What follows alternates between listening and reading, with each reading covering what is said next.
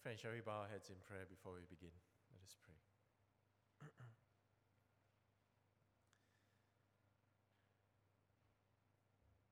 Come, O Holy Spirit, you who inspired the writing of the Scriptures through Paul, Lord. We ask also that you inspire us with wisdom and an understanding of your word, that we might live your life in accordance to your truth. So may the words of my mouth and the meditations of all our hearts, O Lord, be acceptable to you, our rock and our Redeemer. Amen.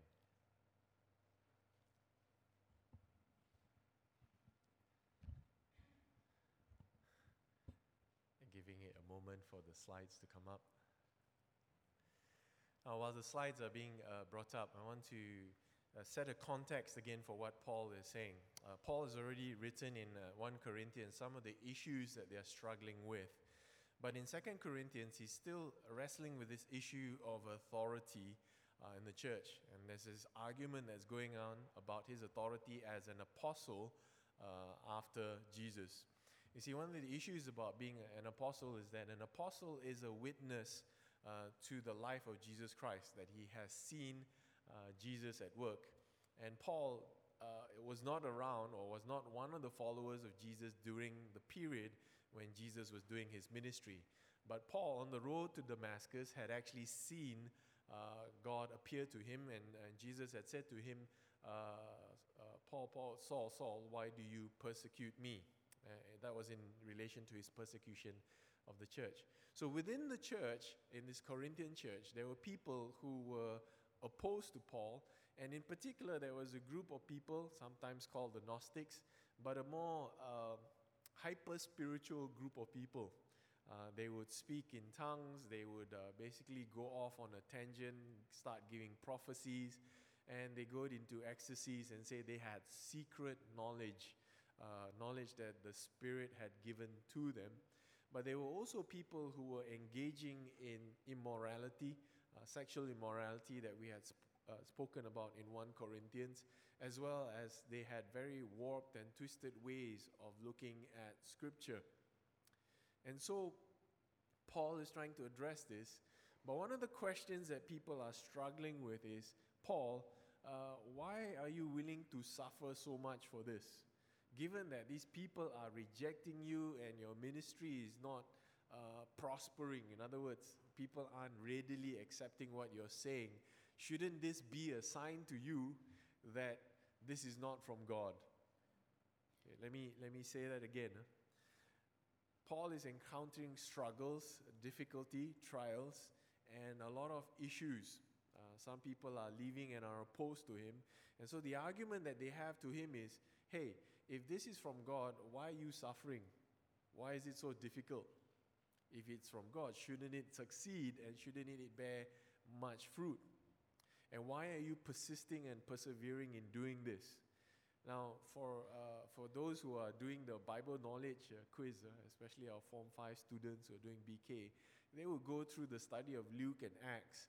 And in Acts, one of the things they learn about is how many times Paul gets persecuted. He used to persecute the Christians. Now he's being persecuted by the very people whom he used to represent. Close to 3 times he's whipped 40 lashes minus 1. In other words, you're whipped almost close to death. Twice he's shipwrecked. Many times he shoot out. They just want to kill him if at all possible. And in spite of this, he's imprisoned, not just by the Jewish officials, but also by the Roman officials.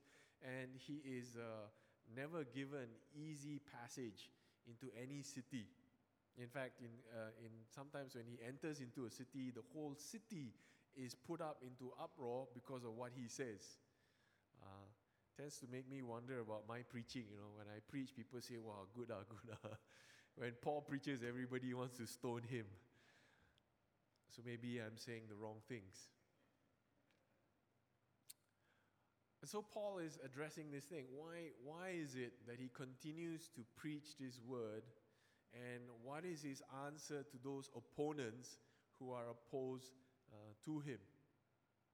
And I've titled this session, Glory That Outweighs Our Troubles, 2 Corinthians 3:17 to 4:18. It's one of the most lovely passages in the letter of Paul, where he gives some words which I've tried to memorize.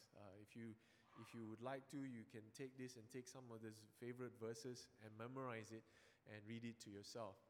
Now, he begins in 2 Corinthians 3:17 to 18 by making this particular statement.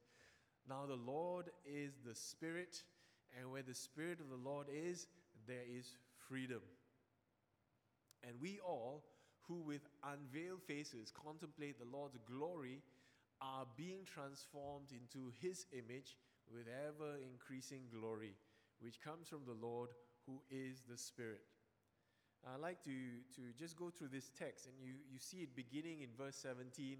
Now the Lord is the Spirit, and where the Spirit of the Lord is, there is freedom. And then you go down to the end of that particular passage, which comes from the Lord, who is the Spirit. So it's an encapsulation that the Lord and the Spirit are one. Who is this Spirit? This is the Spirit of God, the Holy Spirit, the Spirit of our Lord Jesus, is Trinitarian being in one. But all through this whole passage in 2 Corinthians, starting in chapter 3, from 2:3 onwards, he is making a comparison between Moses, who is the one who gives the law, and Jesus, who gives the Holy Spirit, who releases the Holy Spirit. And talking about this new ministry that is given to us, which is a ministry of the Spirit. That is a covenant of the Spirit. No longer a covenant of the law which Moses gives. So Moses comes, he gives the 10 commandments, and what Paul has been saying all this while is the law is good, but the law points to the fact that you are sinful. And the law, most law, gives you your punishment. You know, if you read through any law book, you will find, okay, these are the rights and the attributes given to you, but if you break them, this is the punishment. And so the law led to death. This covenant of the law led to death. It was not evil, it was good, which is what he argues about in Romans as well as 1 Corinthians. But it was a pointer to them that they were failing to do what the law required. But instead, the covenant of the Spirit releases it such that you are free now. And this freedom is given to them in order that they be able to respond. And we all, with unveiled faces, contemplate the Lord's glory, are being transformed. I need to give me a moment because we might have a bit of a medical situation here. Can I have a doctor in the house, please?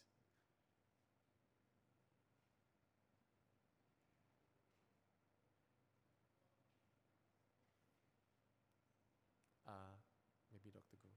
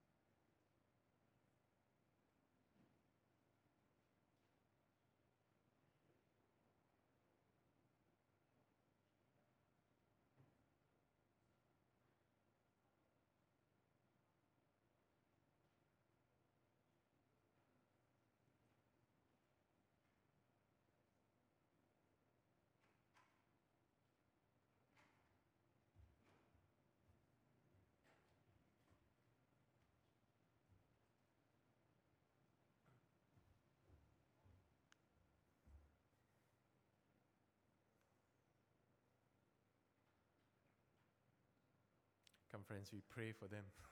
Shall we pray? Dear Lord, we pray for Auntie and Uncle. Lord, we ask, especially in her dizziness, and that your grace and your spirit be with her, that you restore her strength, Lord, and that you help us, Lord, to cover her and also grant healing for her, Lord. We ask this and commit her to you, resting assured, Lord, in your strength and your sustenance for her, Lord. We ask this in Jesus' mighty name. Amen. Okay, I pray it wasn't because of my preaching. Auntie was feeling a bit dizzy, and you could see her going off. I think she has a bit of a diabetic problem, so she needs to get a bit of sugar into her. Okay, so don't worry. I think they have many doctors. We thank the doctors for attending to her, and we continue this. Okay, so Paul is dealing with this issue now. He is reminding the people that you are now in a new covenant, not of the law, but of the Spirit. And the Spirit grants us freedom, and you might be asking, freedom from what? Right. Now, this freedom is not so much freedom to do whatever you want to do, which is what the Corinthian church, this group who were saying, no, we are hyper spiritual, and since we are of God and we know God, we can do whatever we want to. God has forgiven everything, so you carry on, do what you want to. Now, there's a fair bit of echoes in current day theology where people go about saying this. They call it hyper grace. They also may call it the prosperity gospel. Name it and grab it. These things that promise you freedom.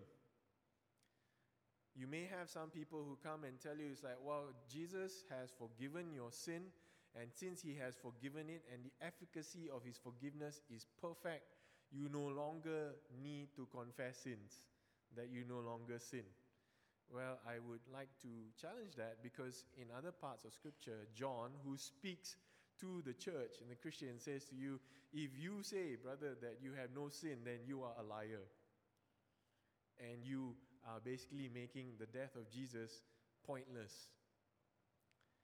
Okay. And so there is an interpretation of what people twist to basically make them say, you're free now. Okay. Do what you want to. There is no sin that you cannot do, that God cannot forgive you. And so rather than people going into an attitude of thankfulness for forgiveness and effectively coming back to God for reconciliation all the time, there is this tendency, on the other hand, to say, I just do and be what I want to be, I'm free. There's a fine line. Yes, Jesus does forgive, and his forgiveness is effective. But there is a forgiveness of sin that leads to death, which John and Paul do talk about, for a sin that does not lead to death, as opposed to sin that is deadly. You see, the moment that we sin, and when we come to the Lord and we say, Father, forgive me, I have sinned. The first time when we confess Jesus as Lord, right, that's the moment when our sins, in terms of sins that lead us to death, are forgiven.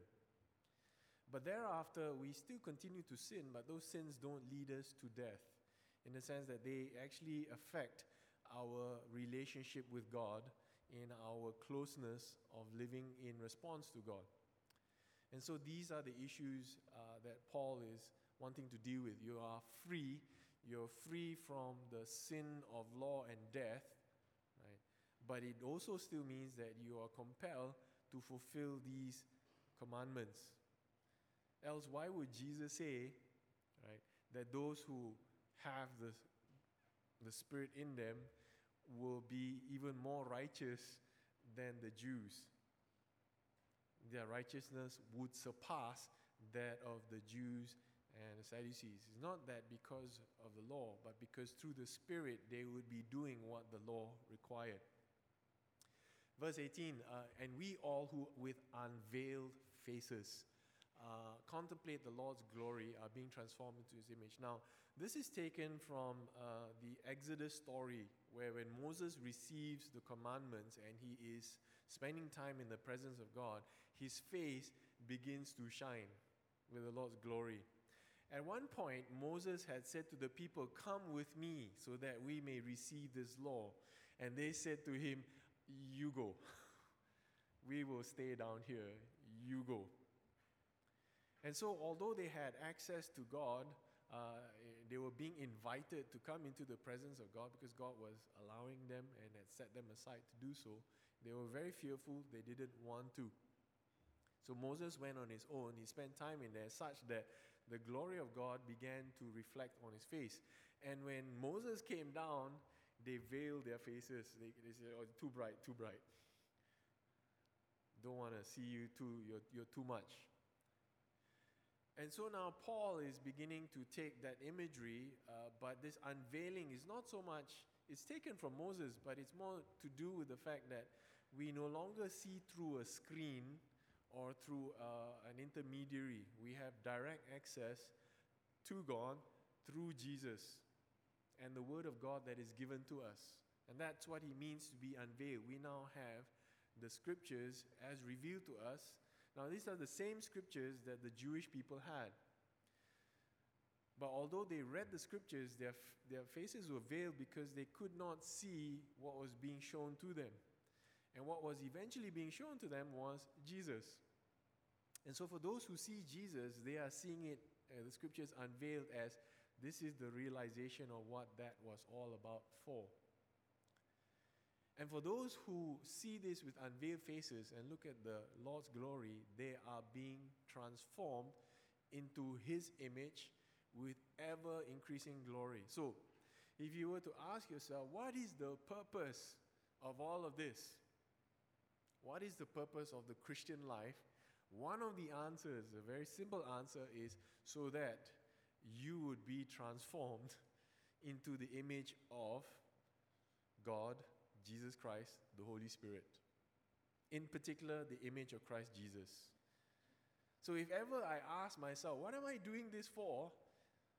The answer should be so that I would be more and more like Christ Jesus, so that others would be more and more like Christ Jesus. Why? Because Christ Jesus is the perfected image of what Adam was supposed to be. Adam had the ability, let us make man in the image of God. And so Adam had the ability to reflect the image of God, but he failed. Jesus, on the other hand, comes as fully God, fully man. He is the image of God in a man. Right? So that to me is like the ideal, the perfection. I used to, in my life, last time, have all these figures in my mind to say, I'd like to be like this guy, I'd like to be like that. And when I was in the corporate world, there were all these global leaders who were rich, powerful, very influential, and I said, nice to be them. Live in castles, have many cars, go clubbing or do whatever you want to, and everybody at beck and call. And I had to reshift my worldview. Jesus came and pretty much upended my worldview, and he says, I am that figure of what perfection should be, not these guys. Because as I grew up and as I interacted with these people, I realized how marred their figures were. They were very rich, very powerful, but very broken, very lonely, very unhappy, divorced, a lot of property, children fighting over property. And we come to that situation where as you go on in life, you eat more salt, you realize that Jesus is the personification of what is right and good and true and pure. And we are called to be more and more like that. It's a very difficult image to compare yourself with, but that's the image that we're told to. Am I being more and more like Jesus? And when we understand what that image looks like,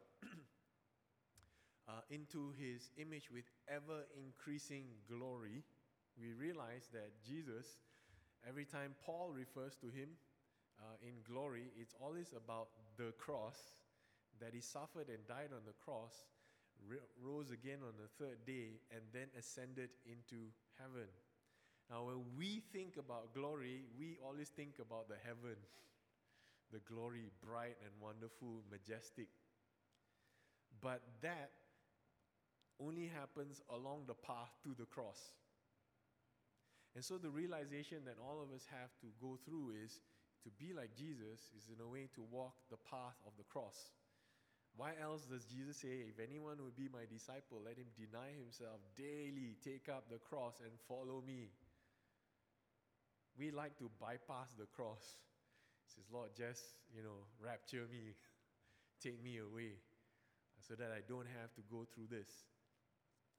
But you realize the symbol of the cross is a symbol of love. Man, I'd like you to go back and think about this. That every act of love is a giving of the self. And when we understand John 3:16, for God so loved the world, he gave his only Son, that whoever believed in him would not perish, but have everlasting life. That pouring out of Jesus' life on the cross is love, a giving of his life. Mothers and fathers give of their life every day when they wake up early in the morning, and then they get their children ready and they go to work in order to provide for their children.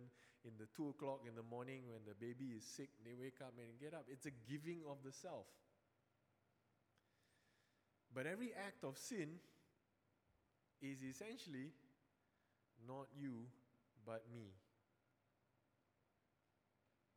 Every act of sin is in a way a grabbing of other people's life for yourself.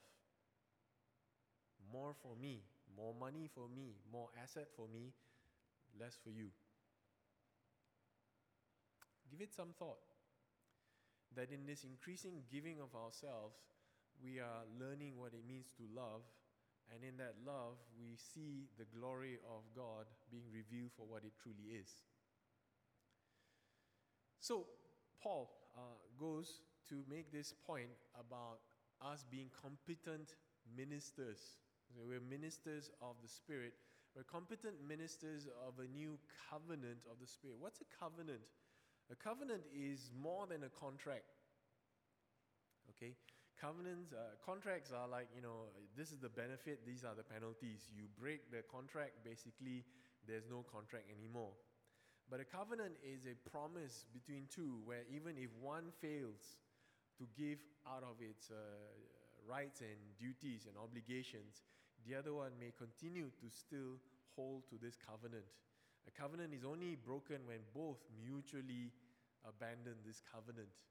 Marriage is a covenant, right? And it is more than just, if you don't love me, then we divorce because the contract is over. No. It is a case that even when one fails to hold up the other side of the bargain, the other person can still continue to sustain that covenant. So Paul says, you're competent ministers of a new covenant of the Spirit, and then he reminds them, the Lord is Spirit, where he is, there is freedom. And those with unveiled faces contemplate the Lord's glory. Our contemplation of him transforms us into his image. Our contemplation of him. Now, the scripture that God gives to us, and even as Annette said last week during Father's Day, we are under scripture, that scripture speaks to us and reads us. We read scripture, but scripture reads us. But we do not make scripture God, in the sense that scripture points us to Jesus. Now, why do I carefully say this? You see, the Jews, the Pharisees and the Sadducees, as they read the scriptures, they were memorizing it and they were making it a God unto themselves. But when the personification of that scripture, which is the living word, Jesus, appears before them, they did not recognize him. You get this? It's very often that we can use the scriptures and we can clobber people with it. Thus says the Lord, the Bible says this. But then we are unable to see Christ behind all of this. And so sometimes you really have to wrestle really hard. What would Christ do in all these situations? Common example I give, when the woman who was caught in adultery was brought before Jesus, the law clearly said, people caught in adultery, take a stone, stone them. But Jesus, on the other hand, turned to the other people and said, anyone without sin, let him be the first to cast a stone. And all of them basically dropped their stones. Only God is judge, because only He is righteous and perfect. But then she has to continue to live. Although He forgave her, He said, go and sin no more, right? She has to go back to the husband. She has to go back to the community. She still has to live that life and confront the brokenness of that relationship. And so, when we see Jesus, we see what love is on top of all these commandments. And the Spirit sets them free in order to follow Him. But if you just look at the law means kill this woman. No second chances. But the law will still apply. Okay. How does our contemplation of Him transform us into the image? Now, it's not just about memorizing your Bible study, doing your quiet time. That's a contemplation of the Word of God. But that Word of God needs to translate itself from our head into our heart, into our hands. Many of us know this. When we come through a church, in church we have people who identify themselves as Christians, right? But you can ask the husband or the wife or the children or the grandchildren or their employees or friends, they say they're Christians, but they are worse than some of the pagans outside. They know their scriptures, they know their law, but they do not have the Spirit of God in them. And so we must ask ourselves, how do we continue to change? If in spite of the fact that we have the scriptures, in spite of the fact that we believe in Jesus, yet we are not transformed into His image. I can only give you this phrase that's coming into my head. And this phrase is the question that Jesus asks, do you love me? Who do you say I am to you? Your answer to that question will determine how much you are contemplating Him. Much in the same way, if I contemplate my wife or I contemplate my children, if love fills me, then I'm willing to do what it takes in order for them to feel secure and to grow in love. But if I just see them and I can say, yeah, you got this dimple there and you got this hair here, you don't do this for me, you don't do that for me. I'm contemplating her or the kids, but I'm focusing on the things that basically say, I just know about you. I don't know you. Because to know someone is to love them. And there is this ever-increasing glory from the Lord who is the Spirit. You will know a person who is a competent minister of the Word of God by the fact that they are increasingly more and more like Jesus. Some of us, we spend too much time with each other, we don't really see it. But you meet some friends from 10 years ago and it changes. A friend of mine, he was saying, Ron, you know, I took to heart your message about the fact that we need to reach out to my non-Christian friends. So I reconnected with my old boys. They have a WhatsApp group and all that stuff. And so I rejoined their group and I was trying to connect with them. But Ron, you know, the amount of profanity that they have in there, the amount of videos and all this stuff and politics that they're throwing inside there is like really, ooh. And I thought to myself, I used to be like that. I used to be one of them and it used to make me laugh, but now it doesn't. Something has changed. And I reckon it's for the better. And the friends also realize, hey, last time you were like this. Now you come amongst us and you quite different. And he asks, is it good or bad? And he says, good and bad lah. Good in the sense that it is good, bad in the sense that we feel bad lah. Because you know you don't do the things we want to do, and you're our conscience now. Ever increasing glory. And brothers and sisters, I want to especially say this to our seniors because you are strong and you are the ones who are most stable. Ever increasing means as we get older, that glory should be greater, increasing. It should not be a case that, oh, now that I'm older, I've done it already, I don't need to evangelize. Let other people do the evangelism. I don't need to go mission, let other people. I know our responses tend to be, I'm too tired for this.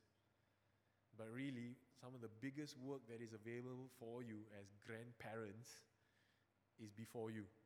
Because you now need to model to your grandchildren what it means to be faithful and to be transformed into the likeness of Christ Jesus. And rest assured, you do make a huge difference. One of the earliest memories I have is about my grandmother praying over me in a language I didn't understand. She was Fuchao, Kutian, from Kampong Ko. I know some people here, but yeah. She spoke in Fuchao. I didn't understand a single word of it, except when she says Amen. But I remember it, and it affected me. That here was a godly woman who cared enough to pray for me and make it a point even though it was long. Will you leave that message for your children, your grandchildren, that you are praying for them? And as a parent of my own, in spite of the amount of time I spend with my kids, I have realized the power of prayer is indispensable. You have to. It's not about setting a good environment and providing just for them. You need the power of God for them to make the right decisions, because I'm not all-seeing, only God is. So, chapter 4, verse 1. Therefore, since through God's mercy we have this ministry, we do not lose heart. Paul says this in verse 1. He repeats it again in verse 16. So it's a bit of an inclusio. We do not lose heart. We have this ministry by the mercy of God. In other words, it's not Paul's ministry. It's God's ministry given to him in order to do. That's the greatest thing about ministry, at least for me. Okay, it's something which I remind myself, that although there are thousands of things to do, when I fail to do the things that I'm supposed to do, I'm reminded that this is God's work. He's the one who's doing it. He's the one who will count him and settle everything. I'm just accompanying him and holding on to his hand, holding on for dear life, really. Because what I fail to do, he does. I see that for my children as well. When my children fail to do what they're supposed to do, sometimes if it's important enough, I will do it for them. I cover them. And so, when we do these things, I offer up my best, I leave the rest to God, and I don't lose heart. Many of us are reaching this point where we are losing heart. Paul is this type of person who, if anyone, he would be one of the primary candidates to lose heart. Because that's what the people are saying. Ministry is so hard. Obviously, God is not with you. If God is with you, surely you would succeed. Now, this is to put to rest many people who say that the ministry of God should be prosperous, that you should see results. And I say, yes, you will see results, not necessarily in your lifetime. It may happen years after. Countless missionaries gone into China, died, passed away. How many conversions? 0. 40 years later, suddenly the village is all Christian. They ask why? Because of this missionary that came. He died here. Can you imagine all the missionaries, the one we talk about in Wesley Methodist School, Penang International, Paiket, all these names that we have are missionaries who came, and if some of them died of typhoid, malaria, some of our Batak missionaries who came into Orang Asli, they died. Did they lose heart? No. All the way to the end, they continued. Paul continues, we have renounced secret, shameful ways. We do not use deception, nor do we distort the word of God. On the contrary, by setting forth the truth plainly, we commend ourselves to everyone's conscience in the sight of God. It's very easy for someone to use rhetoric, excellent speech, do great dramas and all that stuff, in order to influence you.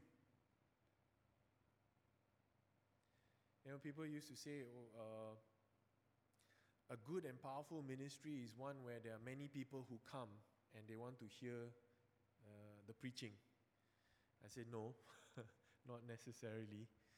You can go to a rock concert and people pay money for that, and it'll be really popular and it can fill an entire stadium.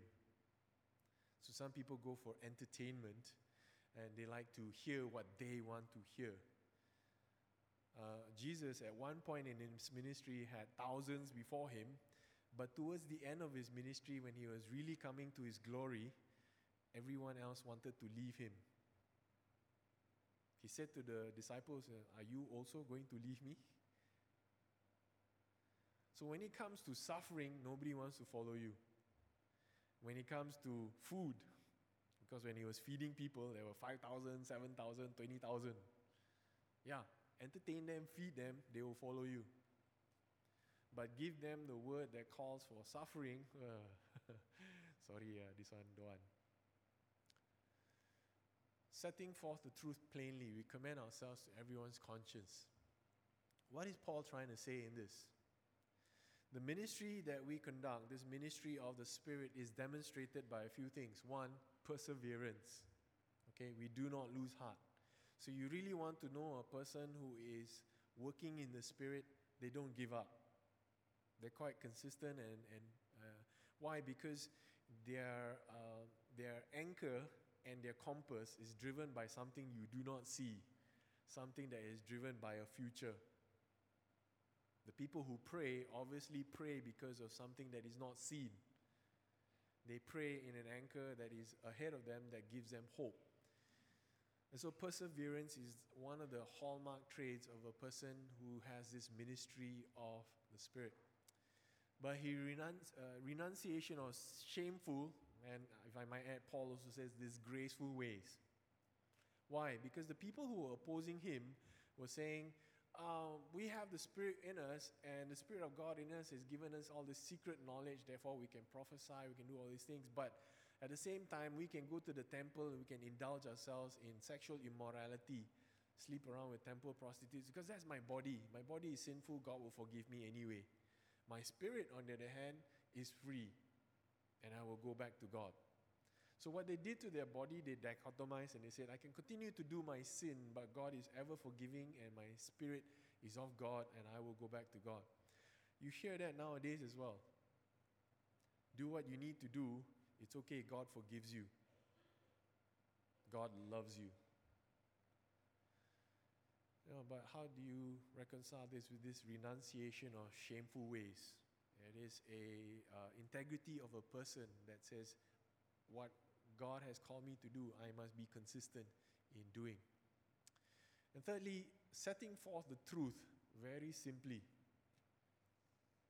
One of the things I learned from a learned and elder pastor who is a bit like a spiritual father was the fact that he would set forth the truth very simply, very plainly. And when people were opposed to him and they wanted to literally clobber him, okay, many conflicts in churches. Okay, I won't run away from the fact. Some of the churches, and people argue in churches not about good and evil. I'm going to say this very carefully. People argue in churches not about good and evil. They argue in churches about good and better. Because evil, right, you say, oh, let's go and steal that property. No one will say no. But when you say, let's build this on this property, someone will say, no, I got this better plan. We should do this. And that's where the arguments start. But what Paul argues for is truth. What is truth? Why are we here for? We are here in order to be transformed into the likeness of Jesus Christ. Will doing this bring about that transformation? Will doing this make it happen? And so sometimes we say, once there was one person asked in America, does offering better coffee make you transformed into the likeness of Christ? And some people will argue yes, because it's drawing the kind of people that we want into that so that we can bear witness to them. But it forces us to think, why and who and what are we reaching out to? Are we still trying to make them into the likeness of Christ?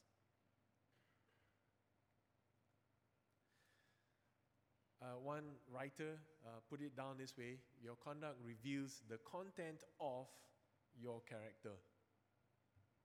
I'll say this again. Your conduct reveals the content of your character. I'm wrestling through some issues right now, whether I should go and do a master's in theology and eventually do a PhD. I've been asked to consider it because they need lecturers. But one of the things that hit me was this caption that says, "It's not your PhD that determines your character, it's your conduct." You can be absolutely papered, you have all your credentials and all your paper. But if your conduct is such that you're the type of guy who stops by a traffic light, winds down the window, throws out rubbish out the door, swears at people, that's your character. No amount of paper can cover up those character flaws. And I have met some orang asli and really poor people whose character is far more precious than some of the most principled people that we have. Our culture alleviates all these qualifications.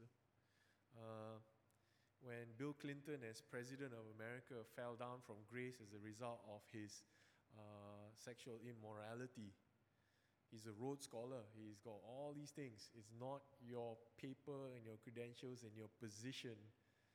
It's your conduct that determines your character. So brothers and sisters, this is a very sharp laser-eye thing that Paul is saying, If you really want to be a minister of God where God has set you free, your conduct will be evident from it.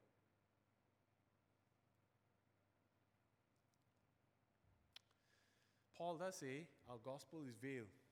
As much as we share this gospel, some people will not understand it, will not see Christ. And yes, many people come to our church sometimes wanting the community, wanting the friendship, but never seeing Christ in the midst of it. So when you ask them the question, do you know Jesus? Do you love Jesus? Who is Jesus to you? They cannot answer.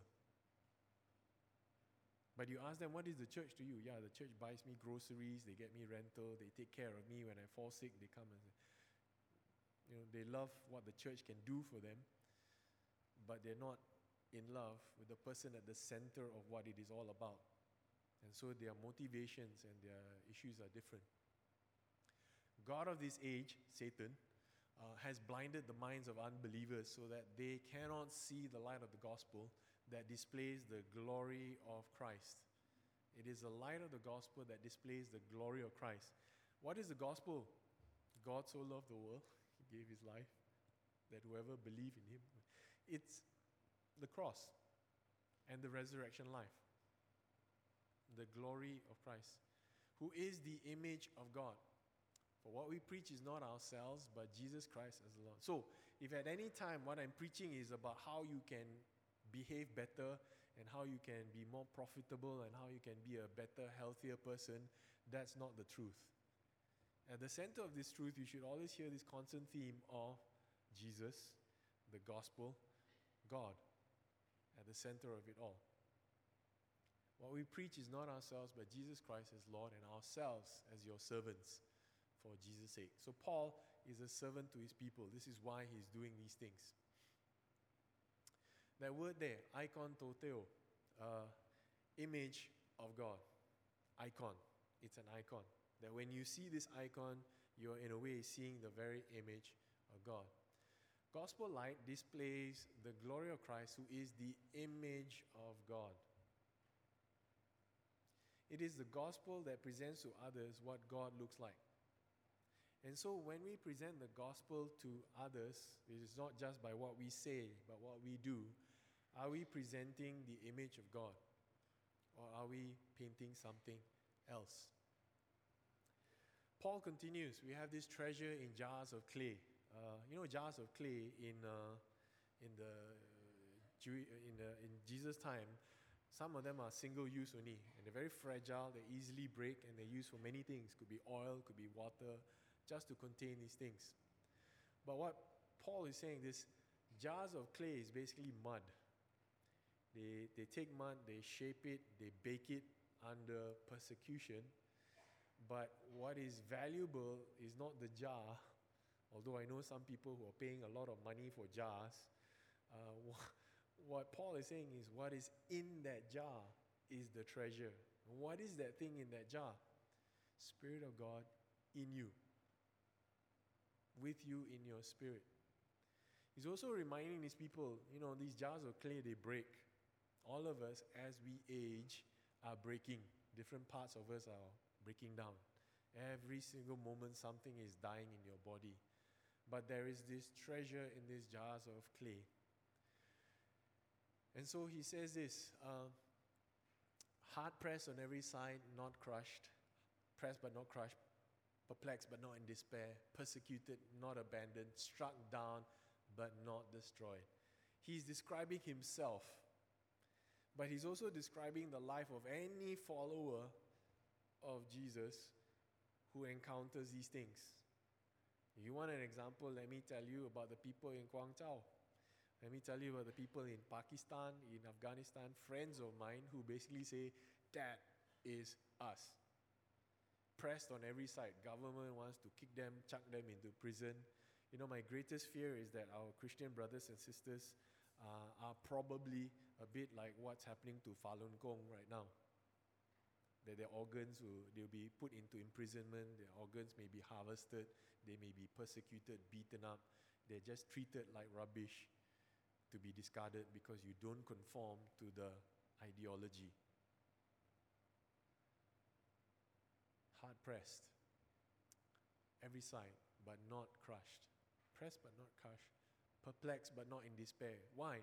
Because sometimes there are things that happen and we ask, God, why did you allow such evil people and such evil things to happen to good people? I'm perplexed, but not in despair. Because I always know God is sovereign. He does what is good. We trust Him. So that's not despair. Persecuted but not abandoned. The number of autobiographies you read where they're stuck in prison, but God is close to them. They're stuck in prison, but they're converting the prisoners with them. Captive audience. They're stuck in prison, but they're the people who have the most fellowship around them. Struck down, but not destroyed. Yeah, we are, sometimes. But never destroyed, because what is in us is indestructible. We always carry around in us, in our body, the death of Jesus, so that the life of Jesus may also be revealed in our body. We who are alive are always being given over to death for Jesus' sake, so that His life may also be revealed in our mortal body. So then death is at work in us, but life is at work in you. Now I summarize it in these two terms. We are handed over to death so that others may live. Do you remember that picture I gave to you? Love is the giving of yourself. And the giving of yourself sometimes a death of your will, a death of my pride, a death of what it's doing. When you're driving in traffic and you've got appointments and you need to get somewhere and you see somebody there stranded at the side of the road. This happened not that long ago. We had a young lady with an elderly man who was standing next to a broken down car with gas coming out. You want to stop, you get late for your appointment, and the choices are, I die to my desire in order to help you so that you may have life and carry on with your life. There is this tension that goes on. For many of us, this act of living is giving ourselves to someone else. I want to make you consider this. It is easy for Christians to give life to someone who will return that life back to you. In other words, I take care of you, you say, thank you, you're so good, you're so kind, and anything you need, I help you. But that's not what we're called to do, But that's what happens in the church. People come to the church. There are some who, when you give to them, they will be very appreciative, very thankful, and they respond back, and they want to also be a blessing. But there are many who are bottomless pits. The question is, when you encounter a bottomless pit, do you then say, no, not for you. I only want people who will respond back to me. Jesus' answer to that was, when you invite people to a banquet, don't invite your brother, your sister, your friends who will invite you back. Invite the poor, the lame, the blind, those who cannot walk. Those who know cannot respond. Because then God will reward you, and He will reward you at the end. Because these people can't, God will respond to you. So this handing over to death that Paul is saying is, even though they reject me, even though they have no ability to respond to me, and they don't want what I'm giving to them, I will nonetheless give it to them because that offers them life. They have the ability to accept it. He offers his life up for this. Verses end in this way. Therefore, we do not lose heart, though outwardly we are wasting away, yet inwardly we are being renewed day by day. For our light and momentary troubles are achieving for us an eternal glory that far outweighs them all. So we fix our eyes not on what is seen, but on what is unseen. Since what is seen is temporary, but what is unseen is eternal. I wanted to illustrate it earlier on this morning, but we're running a little bit short on time. I actually put this little rope that was given to me by a friend.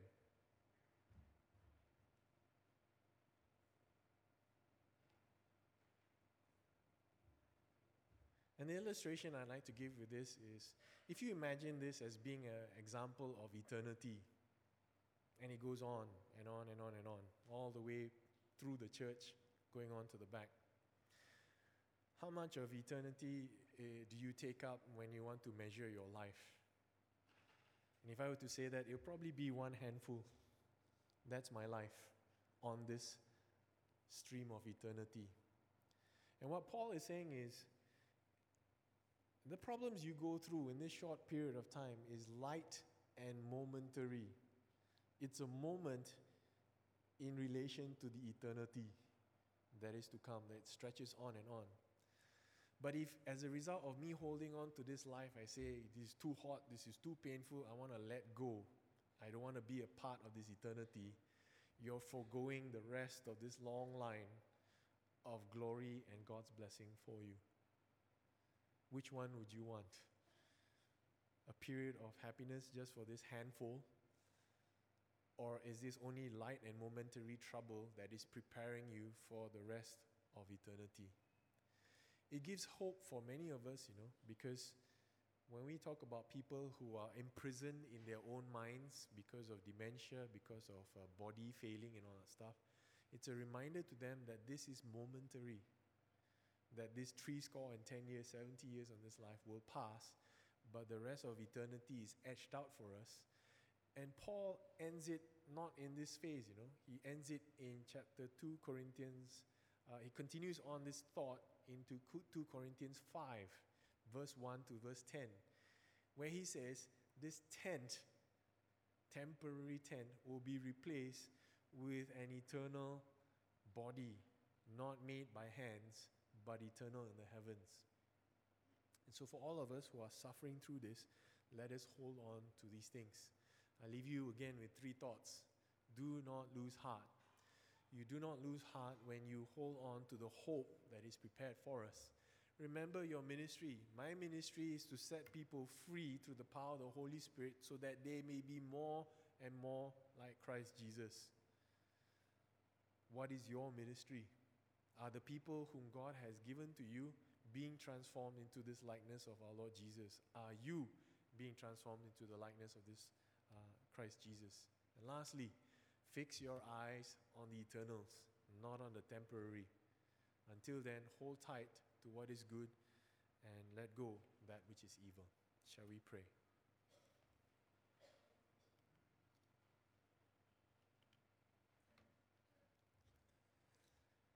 Lord, grant us your freedom in the Spirit, so that we may be more and more like our Lord Jesus. Help us, Lord, to be image bearers of our Lord Jesus, and to continue this ministry in the covenant of the Holy Spirit to transform others into the likeness of Christ Jesus in whatever way that we can. And help us, Lord, keep our eyes on that which is unseen, the eternity before us, rather than our momentary and present trouble. We ask this, Lord, and commit this to you in Jesus' name.